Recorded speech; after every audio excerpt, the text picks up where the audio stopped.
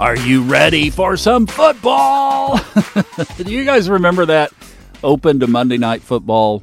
Some of you weren't even born when that was running. I realize that, and now you are masterful students of astrology. That was from the days when Hank Williams Jr. had the show open for Monday Night Football on what was then ABC that everybody watched. Well, are you ready for some Mercury retrograde? Because we have one coming tomorrow.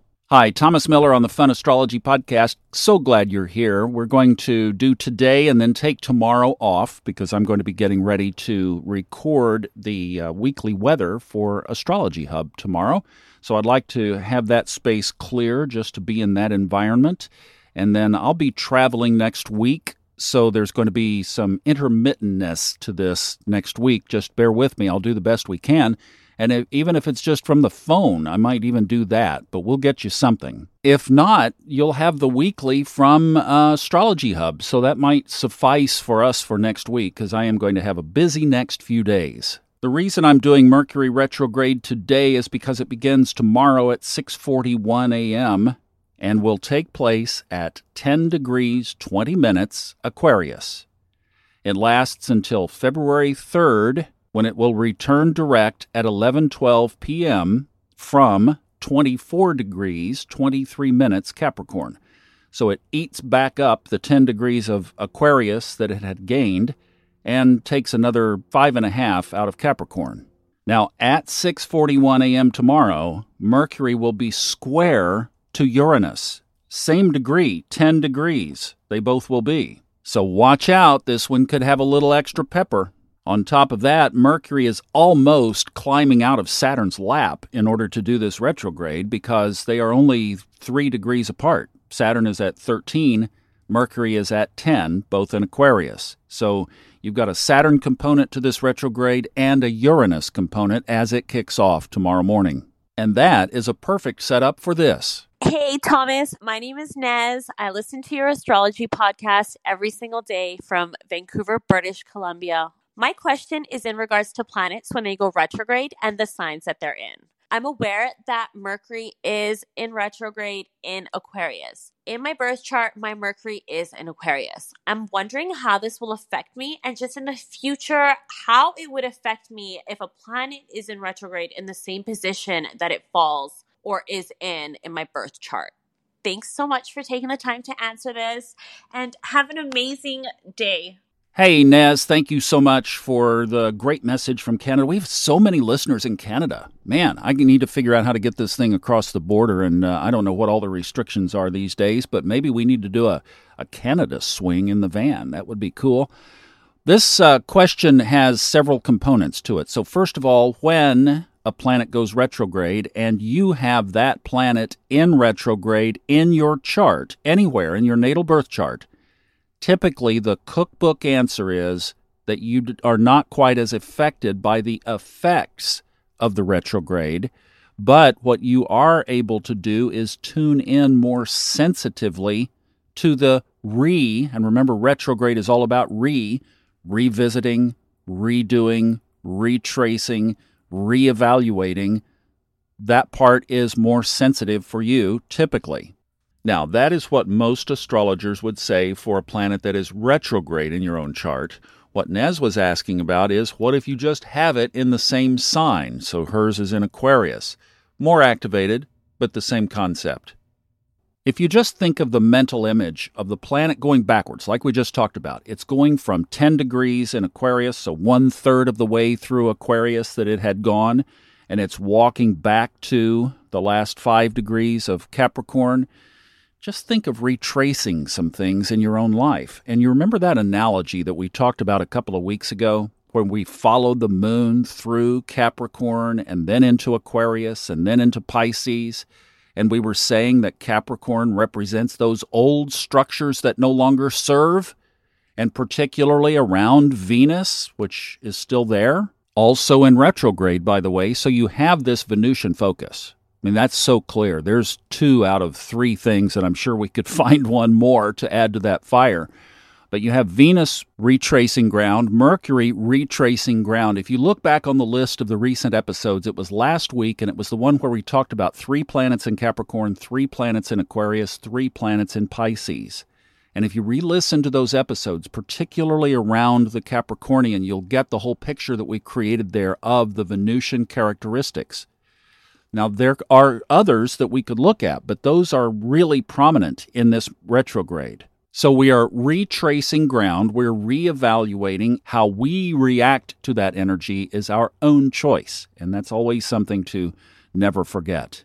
Now, the other thing that I think is important to take a look at here is what Mercury retrograde kind of does. My thing is, where I've said this before, if you think about what it is astronomically, it's the time when Mercury passes between the Sun and the Earth. Sometimes Mercury is of such a declination that if we were looking at the Sun through a telescope, with, of course, protective, right? You know that we would see Mercury there as a spot against the Sun. And I mean, it is almost a pinhole. It is so small. Well, what does that feel like, or what does that look like if you otherwise didn't know that that was Mercury? A sunspot, right? Well, what do we get when sunspots or extra solar flare gravity comes from the sun toward Earth in space? We get technological glitches. Talk to a ham radio operator about that. Is this any different? Are we kind of dealing with an astronomical sunspot, a planetary sunspot, if you will? Try it on. It's my theory. I'm not an astronomer, but kind of makes sense. Now, let me refer back to Astrology Hub for a second, because there is a brilliant podcast from Christopher Renstrom. It's one of their latest ones. It was released on Monday of this week, the 10th, and it is the new format of their astrological weather forecast for the week, which is what I'll be doing for them next week. I'm just honored to be in this company. I mean, my goodness, I feel way out of my league here, but we're going to do the best job we can. Christopher Renstrom is an astrologer who writes for a couple of major newspapers, and he did a brilliant expose on Hermes, the mythological Mercury. I'm going to go back and listen to it again and take notes on it because it was just so good, and he is so colorful that not only do you get woven into the story itself just from his storytelling abilities, but what he presented was amazing, and it talks about Mercury in retrograde. So you get a whole different perspective. And I would say to add that to your seasoning. In fact, you could listen tomorrow or over the weekend. It would be a great thing to catch before that gets too far down the line. Now, Naz asked about this applying to other planets. Same thing. It's the same interpretation. You're retracing ground. You're going back over areas that you have already covered. So we're walking back. It's like walking back into a timeline.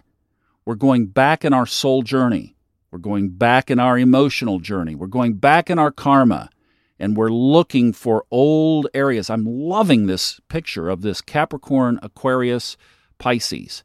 We're looking for old structures represented by Capricorn that no longer serve, that we can radically change, Aquarius, and gain new spiritual ground, Pisces. We've talked about this before, and I love the example of the Jenga blocks. Talked about it last night with Amanda, where you think of the game Jenga, and those blocks represent various little pockets and areas of your life that you can work on removing. And when you get to remove it, you get to cry out, Jenga, and build your Jenga. And you, instead of putting it to the side, you get to throw it away. Because once you've pulled it out of the pile, it's no longer part of your life anymore. The Jenga block, the karmic Jenga block, is gone.